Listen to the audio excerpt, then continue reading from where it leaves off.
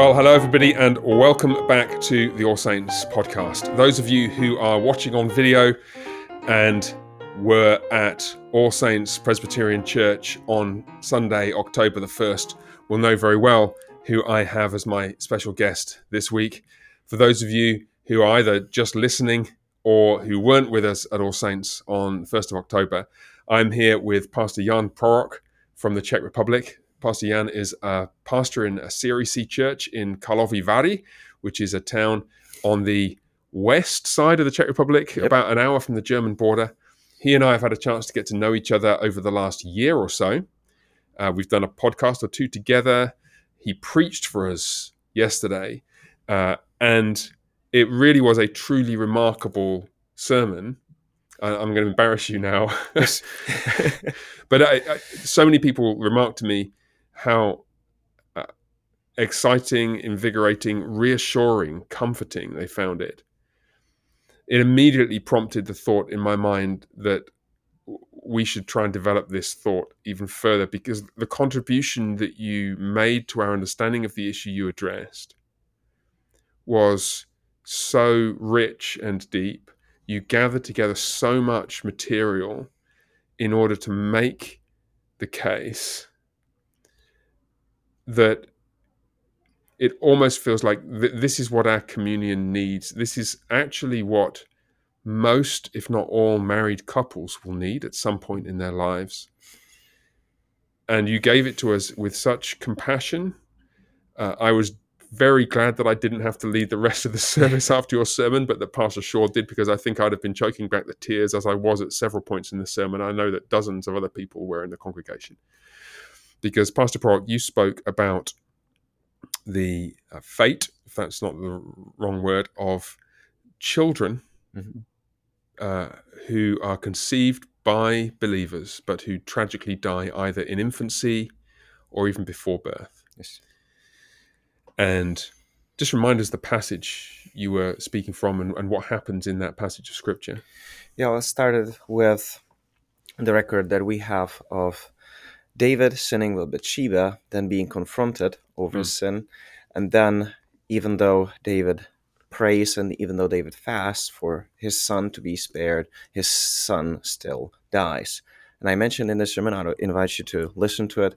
It shows us Christ. We see the death of the son of David, and based on that, David is lifted up from his death, from his fasting, and he is washed and he's clothed and he's seated at, you can say, God's table, which is a beautiful picture of Christ, but still this Christological layer doesn't take anything from the fact that our little children do die, and it's something that we need to be able to work with scripturally. And I mentioned that we see David having confidence in what happened to his son. David says, well, I'll no longer fast because I can't bring him back, but I'll go to him.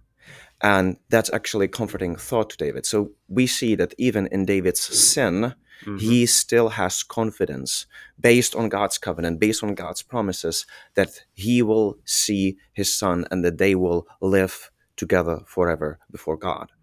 There's a wonderful moving moment at the end of that episode in David's life when his servants are anxiously concerned that David is going to harm himself when he discovers his son has died. And David explains, well, he will not come to me, but I will go to him. Yes. And you know what struck me? And you preached for 45 minutes, and so there's so much you didn't say. And some of the things we're going to talk about today are things that you didn't elaborate on. They're questions that were submitted by members of the congregation.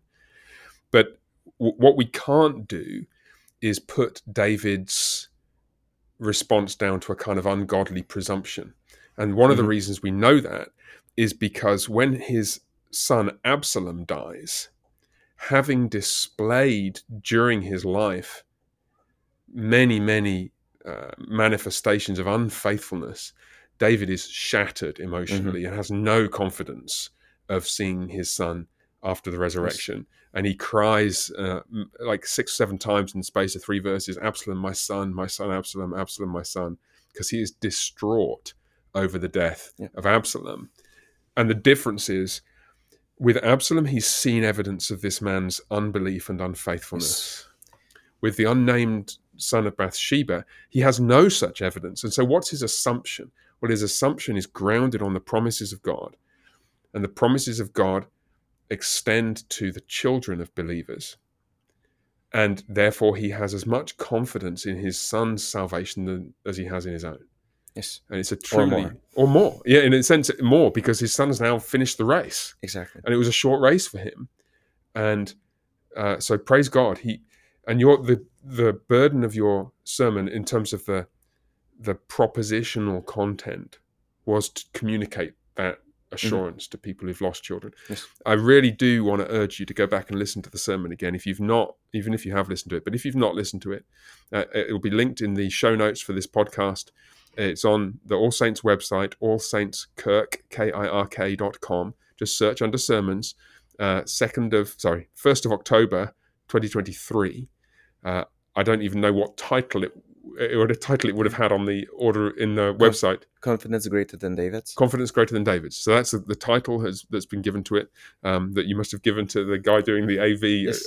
Which is fantastic, good. And just, you've got to go back and listen to that, because the comfort that I experienced, my wife and I lost our first child before Ben was born. Really at a very early stage of pregnancy. It's about as untraumatic as an event like that could be. There were no medical complications that we knew of. It was just the emotional roller coaster of that strange kind of bereavement. And that is a pain that so many people have experienced. So many will experience in the future if they've not yet. And I cannot think of a better resource than your sermon to help people through that. So go and listen to the kindness and grace of God that Pastor Jan preached to us.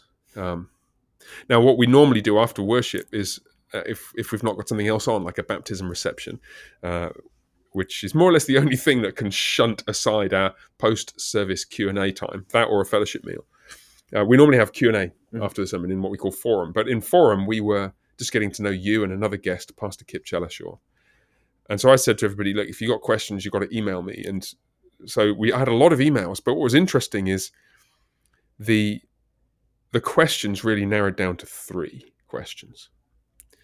And in the interests of trying to integrate what you said with a broader set of biblical considerations and touch on some of these pastoral concerns, I want to go through those questions and I hear your thoughts, and I'll bounce a few ideas off you. Yep. So if you're ready, question 1. Question 1 was asked in several different ways by different people. You talked about the children of believers. You did not talk explicitly about the children of unbelievers.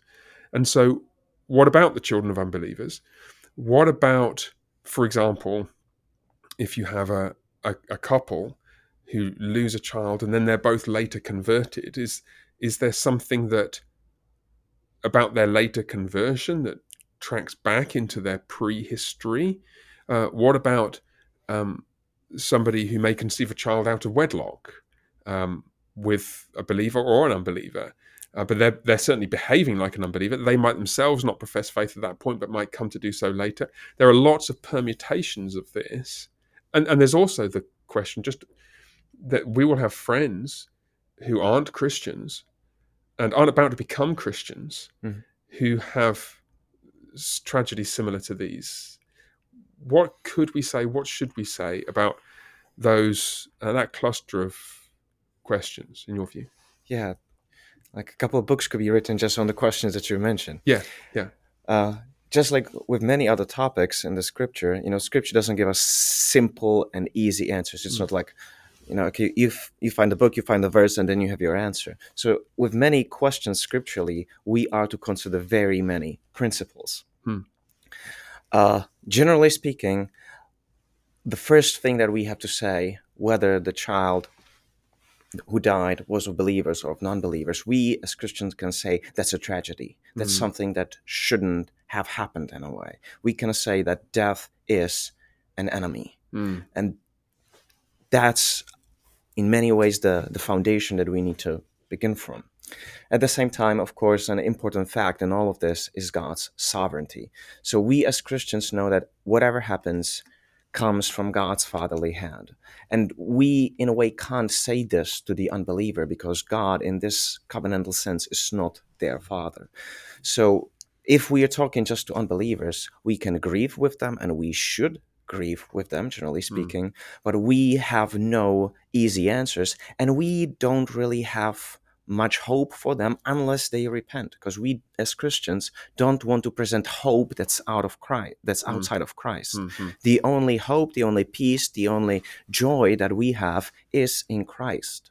And of course, Christ is so good that he gives some sort of consolation even to people who are outside of his covenant. But we don't want to communicate to these people, hey, everything's going to be fine.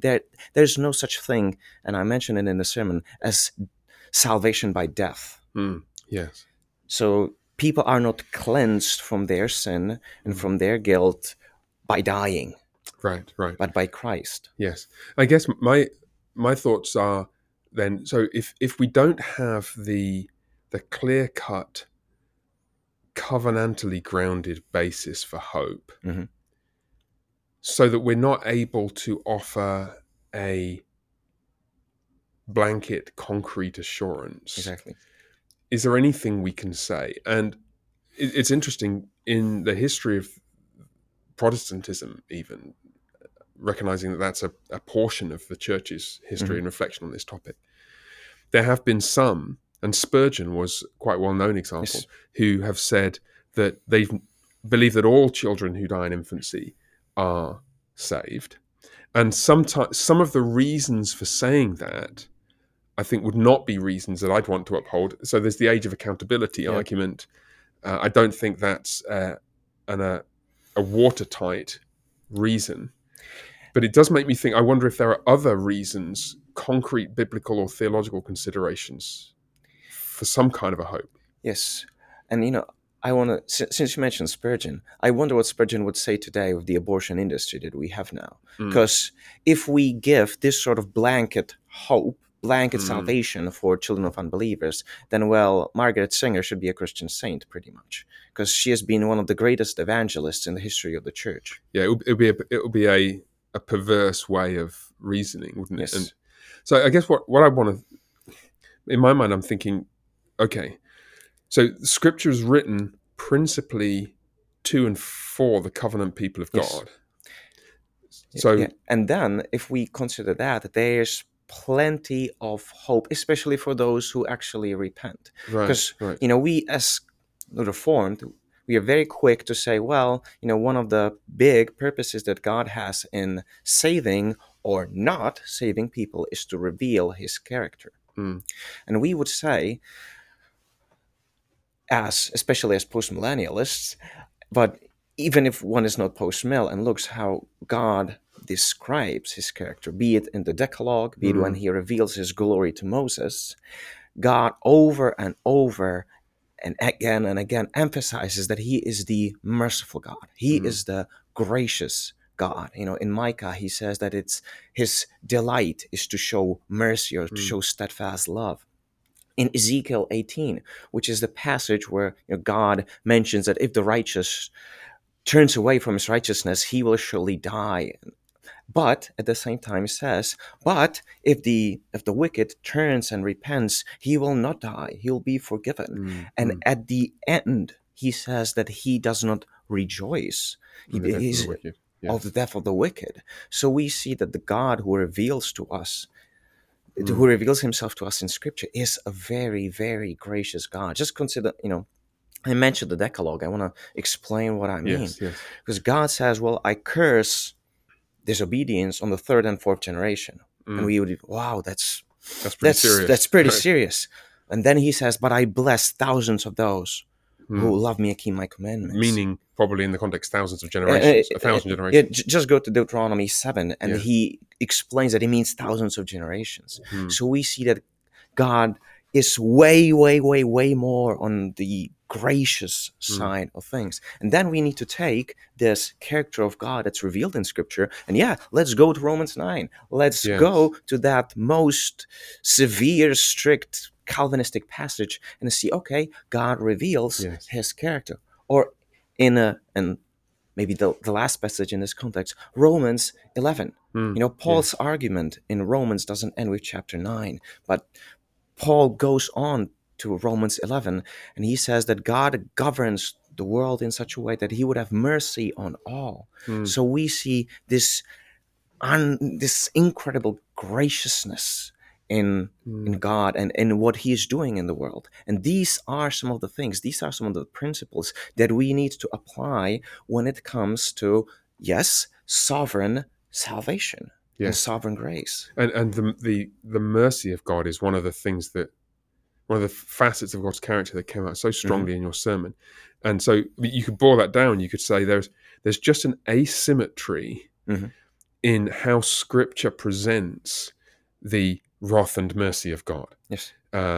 In theological terms, this tracks back into the decree of election and its counterpart, the decree of reprobation. But the decree of election and reprobation are not presented scripturally as a choice about which God doesn't care. He just drops some people in the golden bucket and some people in the black bucket, and he shrugs his shoulders and walks away. He passes over those who are predestined towards judgment, but he acts in his mercy and in history to save actively those whom he has predestined for salvation. There's many points at which the character of God, it's not that God isn't really wrathful, he is really wrathful, but Scripture doesn't present him as wrathful and merciful. There you are. There's historically, as the character of God is unfolded, the emphasis falls so much more strongly on his grace and his kindness to undeserving people. Yes, those who are condemned receive what they deserve. Those who are saved receive the riches of God's grace and mercy that they definitely do not deserve. Right. Another one of those asymmetries. Yes. And it maps onto another aspect of scriptural teaching about God that, as a proverb says, in the multitude of a people is the glory of a king or a prince. So you'd expect the greatest king to have the greatest number of subjects. And moreover, if you connect that with God's concern to manifest his glory in salvation, which we've just seen is asymmetrically greater than his manifestation of his glory in judgment in terms of the numbers of people to whom it applies.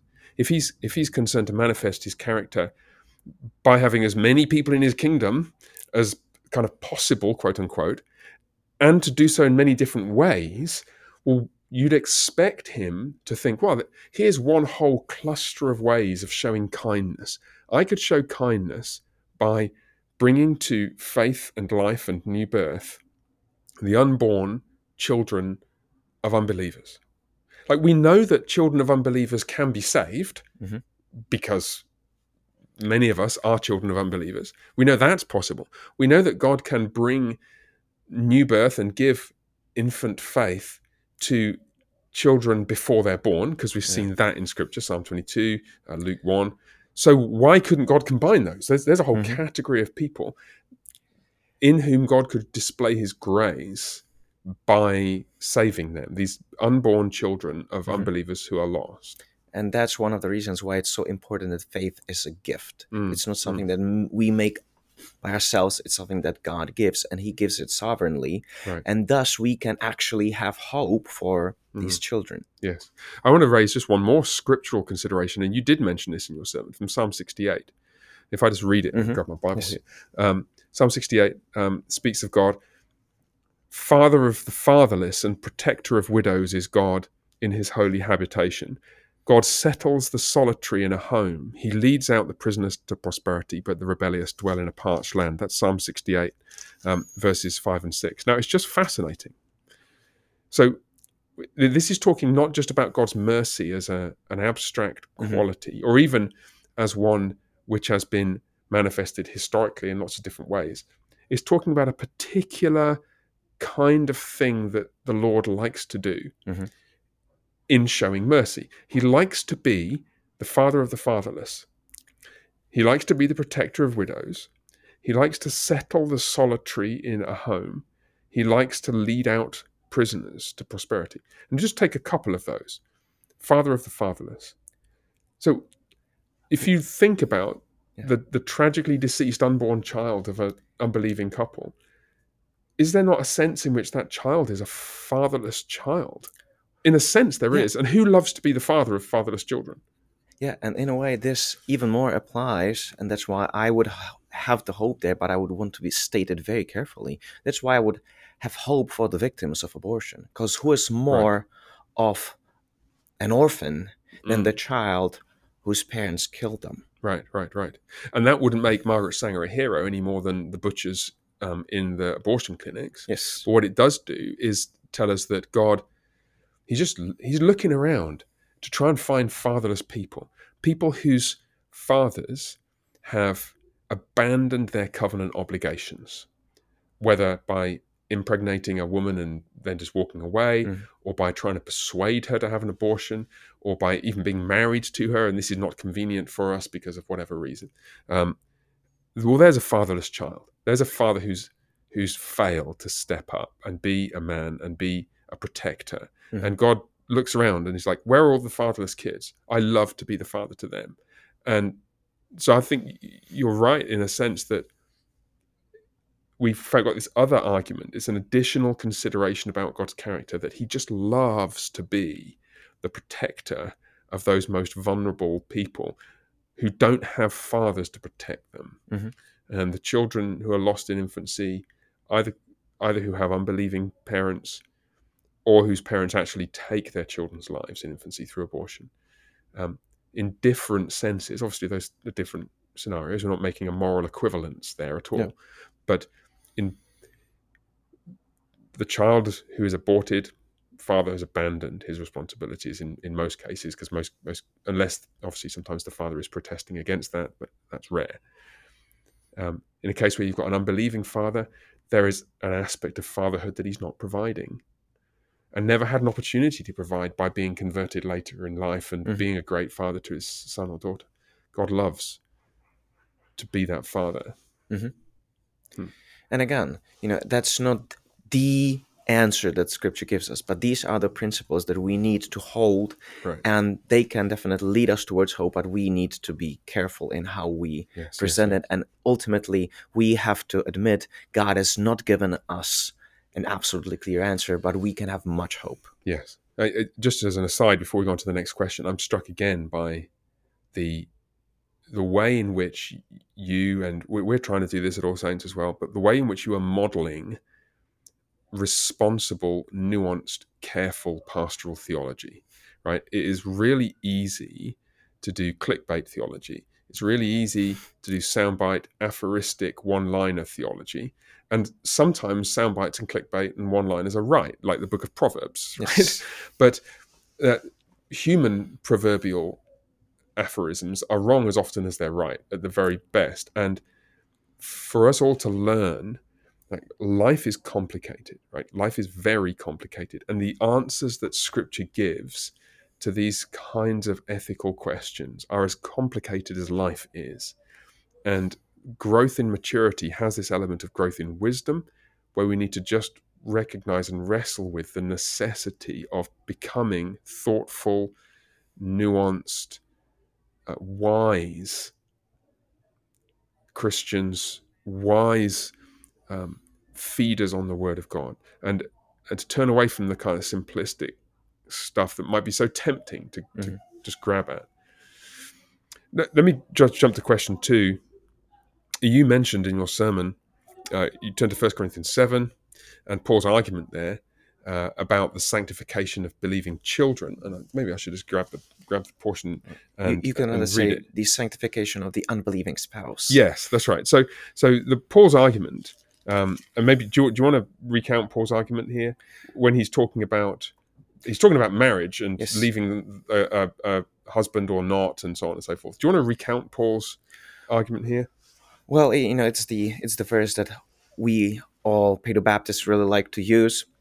because Paul says that the children of believers are holy. Yes. Paul says that the unbelieving spouse is sanctified by the believing spouse, because you see your children are holy. Right. And we need to be very careful, because we are used to going to this verse to prove, look, children belong in the covenant, children should be baptized. But that's actually not Paul's argument. Paul says, you see, Christians, as it is, your children are holy. Yeah, he assumes that. He assumes that. It's the basis for Paul's argument. And from that, he then argues, and thus you see basically that the unbelieving spouse is sanctified by the believing spouse. Right. So this is in the context of, so 1 Corinthians 7, verse 13. If a woman has a husband who is an unbeliever, the woman being a Christian, and he consents to live with her, she shouldn't divorce him, because that unbelieving husband is sanctified in the wife, literally, in tes gunakes, gunaki, because of his wife, in te gunaki. Those of you who are Greek speakers will know what I'm getting at. And so the question arises, okay, so Paul is assuming the children are sanctified because he says, well, otherwise they'd be holy, and we all agree that they're holy, so the husband must be as well. But our questioner says, whoa, hold on a second. Believing wife, unbelieving husband, sanctified by his believing wife. So does our Paedo-Baptist covenant theology, on the basis of which we baptize our children, does that commit us to the view that we believe that every unbelieving spouse of a believing person is sanctified? How does that work? What you can see the force of the question. Yes, sure, absolutely. So now the answer to that is no. So, but let's just work through the whys and wherefores of this, and what's in the background. That again, it's the nuance that clarifies the answer to this question. Go ahead. Yeah, we need to realize the pastoral issue that Paul is addressing here. Paul is basically addressing, okay, so, but my husband is an unbeliever. Basically, if I paraphrase it a little, will he not make our child unclean? And Paul says, well, no, don't worry. Your unbelieving spouse will not make your whole house and your whole family unclean. Now it works the other way. Right. So under the old covenant, under the old ceremonial system, we see that which is contagious is impurity. So if you touch something, if you touch somebody that's unclean, dead body or some kind of carrion or something. Yes, you got unclean, and you need to wait, and you must be careful not to touch other people, otherwise, the contagion spreads. But we see that this is reversed under the new covenant. So we see that when the Lord Jesus touches people who are lepers, he doesn't get leprosy, they got healed. Yes. When he touches those who are unclean, he doesn't get unclean, they got clean. In a way, we can see the same principle that we see in Romans 5. In Romans 5, we have the comparison between the first Adam and the last Adam. And first Adam, he messed up everything, but then we are told that where sin abounded, grace abounded all the more. What the old Adam, the first Adam, messed up, what he destroyed, the Lord Jesus coming way, way, way more to heal and to reveal God's healing and glorifying grace there. And this is the same principle that works when it comes to this issue of quote-unquote uncleanness. We now know that we are bringing holiness, we are bringing healing into the world as a people. So that's what Paul is dealing with there in the text. And of course, this sanctification, this healing happens through means. Right. So that's the other thing. In one sense, what you've said so far is that's right. And it's very, very obvious when Jesus touches the leper and he says, right, now go show yourself to the priest. It's like, he'll know what's happened. He'll be like, well, didn't you touch somebody? Well, they're unclean now. And he's like, no, I used to have leprosy. The uncleanness now doesn't spread. It's holiness that spreads. So that, in a sense, makes the problem worse, because not only is it the case that, let's say, Christian woman married to an unbeliever who has Christian children, not only is it the case that, so to speak, her holiness in Christ is contagious so that the children are heirs of those promises. Isn't it the case then that the holiness that she has in Christ is contagious and her husband somehow must catch it? And you just started answering that question, because it's about the means God uses. Expand on that for us. Well, just like in everything, God uses means, and one of the central means that God uses in this world is the church as the covenant people, and we need to realize that. If we realize that we, and this is a way broader question. If we realize we as the church are body of Christ, we are the instrument, we are the means, of course, together with the Holy Spirit who dwells in our midst, that God uses to bring the work of Christ to bear in this world. That will give us, and that's what Paul is getting at, this will give us a whole new way of thinking. We are not supposed to be running away from pagans so that we don't get unclean. We're supposed to be going to them and bringing Christ, bringing the gospel, bringing the healing and the holiness that we have in Christ, so that it spreads throughout the world. And of course, there are, means this happens. That's prayer, that's evangelism, that's just basic Christian obedience. In the case of the wife, that would be respecting her husband. That's what Peter tells us. So our day-to-day obedience, our day-to-day willingness to obey Christ no matter what the cost, that is the fundamental means that God uses as the means of sanctification of, you can say, not only the family, but of the society and the world as such. And I'd want to say that about the children as well as the unbelieving spouse. And so to add to the list of means that you're pointing to, it's the growth in knowledge and understanding and the profession of faith of those children. Those are, in a sense, means, or at least they are occasions, and they accompany the work of Christ. They're the consequence of the work of Christ in the child's life. So let's just stick with the children for a second. I would never want parents of a child, even if they're both Christian parents of a child, to think, well, we've got a child, but 1 Corinthians 7 says a child is sanctified. Our job is finished. We're done. And if our child never professes faith, and we never teach him anything, and we never pray with him or for him, it doesn't matter, because he's sanctified. They're sanctified. Yeah. Right? And it's like, no. The point is that God's sanctifying work in history employs the means that he's designated for that work to be accomplished in history. And so that includes the prayer and the discipleship and the education and the nurture and the discipline and the love that you both want to show to the child and then see the child respond to. And it is tragically true that some kids of covenant families grow up and don't profess faith. And sometimes you can see the failure of the means in the parenting. Let's just cut to the chase. It's a painful thing to say, but it's transparently true. And so also it is with the husband. There is by no means some kind of cast iron guarantee that this sanctification works out in history, because it requires those means, both of all the things you pointed to in this case, it's the believing wife's disposition, but also in the husband.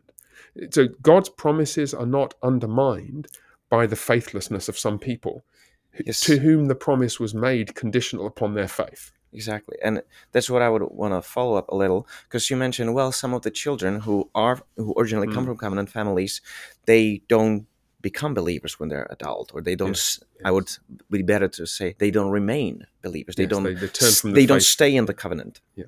Which you've already mentioned the case of Absalom, but it's not that the children were never in the covenant. It's not that they didn't have a good start. It's that they were never taught and never internalized who they really were in the covenant until they were cut out. Yes. I wonder if there's a sense as well in which you'd want to say, this is a Christian home. It's a sanctified home, even on account of one parent, which is quite remarkable, given that it's the woman who's the believer in 1 Corinthians 7 in the example Paul gives. So whatever we say rightly with Paul about the determinative role as the head of the household, whatever vocabulary you prefer to use, that the husband should have, the living God turns out to be capable of sanctifying a home and the children born within it on account of the faith of the mum, even if the father is an unbeliever, a rebel, an apostate, or whatever. Yes, and that is why the apostles could preach and why we should preach. You'll be saved, you and your household. Believe in the Lord and you'll be saved, you and your household. Yes. So this is a believing household now. Yeah. Okay, so the third question And again, all these questions are potentially painful for some people, Yes. and yet at the same time, they're exactly the kind of questions we want to handle as carefully as we can.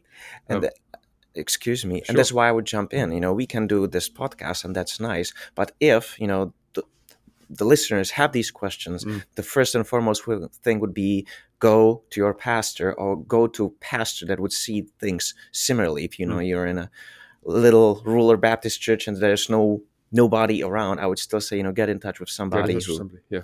So embodied community, in other words, Yes. church community. Yes. We've had a number of conversations recently just on this tangent about the benefits, the potential benefits, and also the severe shortcomings of this kind of disembodied ministry. Is why I aim this podcast principally at All Saints people. Yes. Because in a sense, I don't think there's anywhere else I can aim it. I mean, and if people are listening in, you're listening into how we try and do things here. And I hope you find it beneficial, but I hope you find it beneficial within the context of a great local church that you love, and you're taking this stuff to your pastor and your elders and so on. But yeah, that's a discussion for another day. Yeah. This third question, we are blessed here with 1 or 2 kids in the congregation, and other churches typically be blessed with a number of people in the congregation who either children or adults with some kind of mental impairment. Yes. Perhaps a child with Down syndrome, perhaps a child with severe autism, perhaps an adult. Back in London, we had a lovely lady who was in her 50s who had Down syndrome, or some other kind of mental impairment at the end of people's lives, dementia. Yes. All of these things have in common that they make it less likely or even impossible that these people who are in our families and in our church community are going to express their faith in Christ in the kind of way that we're used to, and the kind of way that we rightly look for in people whose cognitive abilities are unimpaired. We look in our teenagers for an increasingly clear-headed profession of faith, ability to articulate what they believe, a desire to read the word, and certain ways of showing godliness. Somebody who has a mental handicap of some kind just is less likely to display those kind of fruits because of natural impediments. So, can you speak to that? What should we think about God's promises of salvation in relation to those children in our churches? Yes.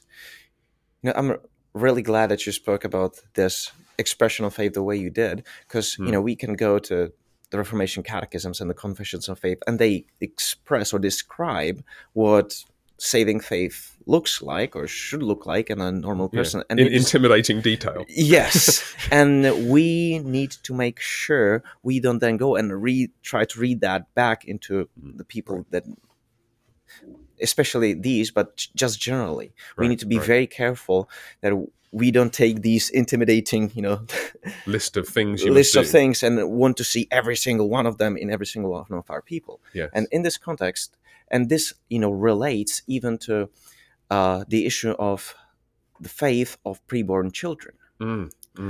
And in this context, and because we tend to think about it way more on the intellectual level and or psychological level, because there'll be people who tell you, well, until the child is, 7 or 8 years old, he can't really grasp abstract concepts or whatever. But that's Psalms tell us it's just not the case. And when let's think about the Lord Jesus, okay? So when he was in his bodily form, when he had 4 cells, did he perfectly trust his Father, yes or no? And if we say no, well, then we have some problem here, because then we don't have a savior.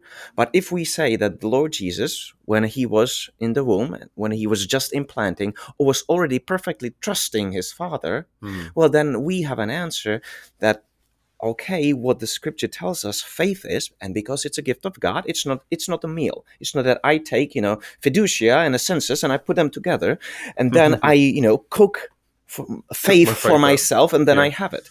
It's something that God gives, and we see in the scripture, he gives it to children in their mother's wombs. Mm. We know that the Lord Jesus had it from the very beginning of his life, and therefore faith is a God-given gift. It's not a psychological phenomenon. Right. Right. And therefore, and that's the answer. That's why we don't really have to, look at people who have dementia or people who have, autism. Yes. We can look at the Lord Jesus in the womb and have the answer right there. Right. In a way. Because let's spell it out though. What we mean by faith, quote unquote, in any individual is conditioned upon who that individual is.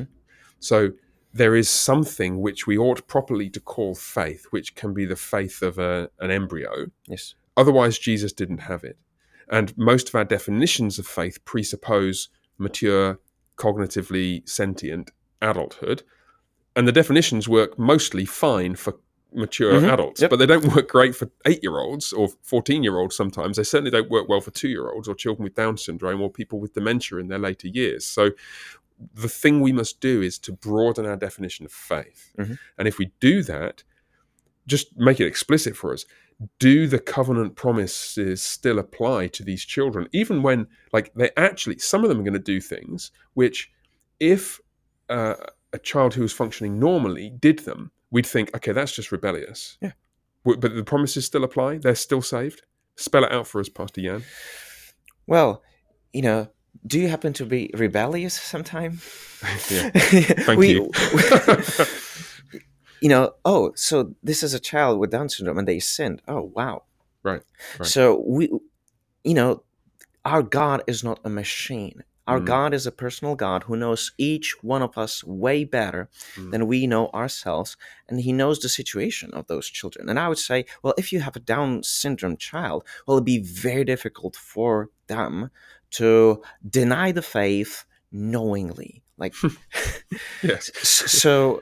Yeah. How could they not be heirs of the covenant promises? Yes, how could they not be? So the promises absolutely hold because they're given by God's covenant, not by our intellect. Yes, the promises are absolutely there. We have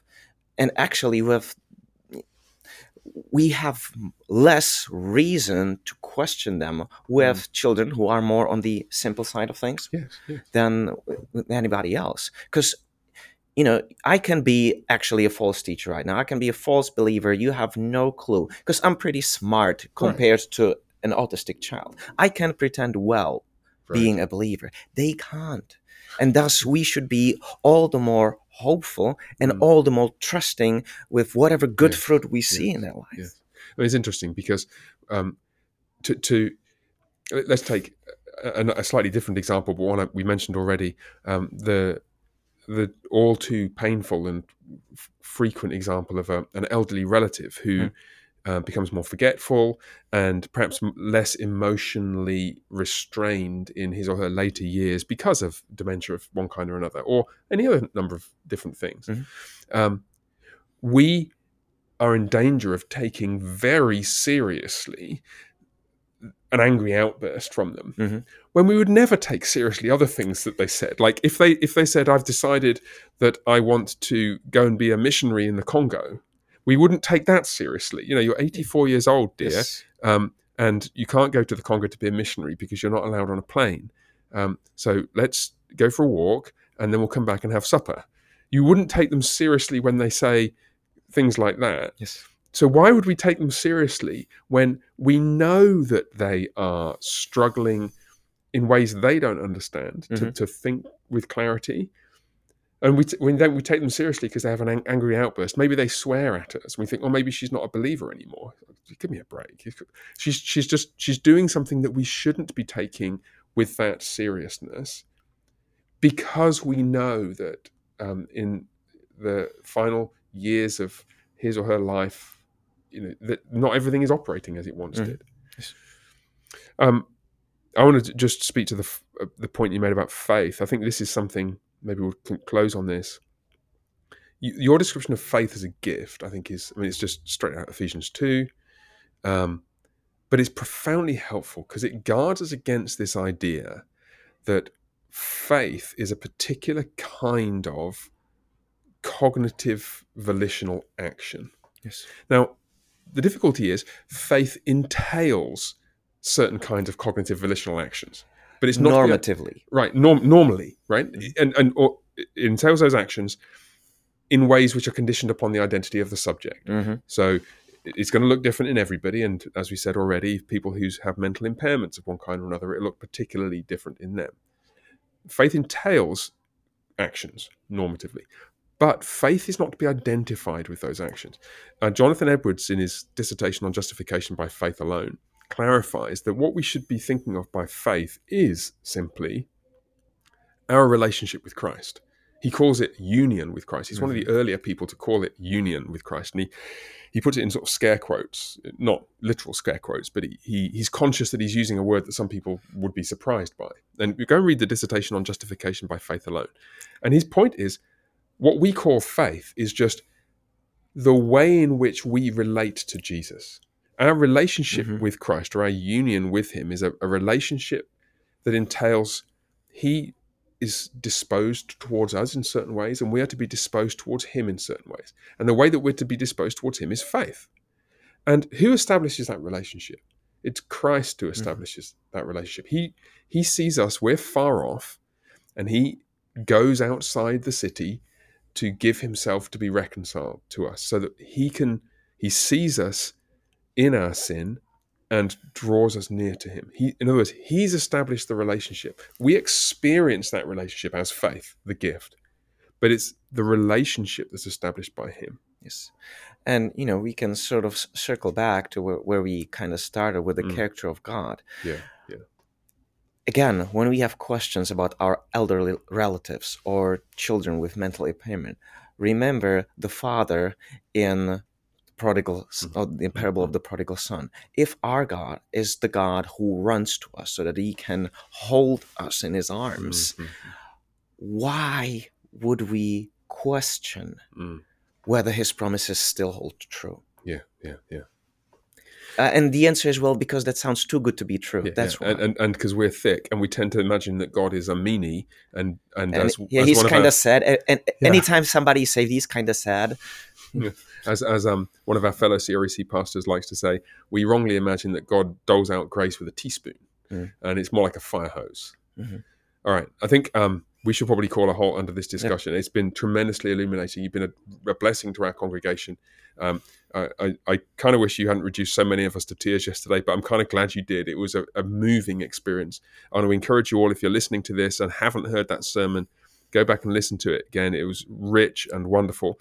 I'm hoping that we'll be able to make the fruit of that and also this available in written form at some point, because I think it's something that we need to get out there into our churches so that people can see how great a Saviour we have. Yes. And it's been a blessing to have you with us, Jan. We hope you'll come back another year. Yeah, Lord willing.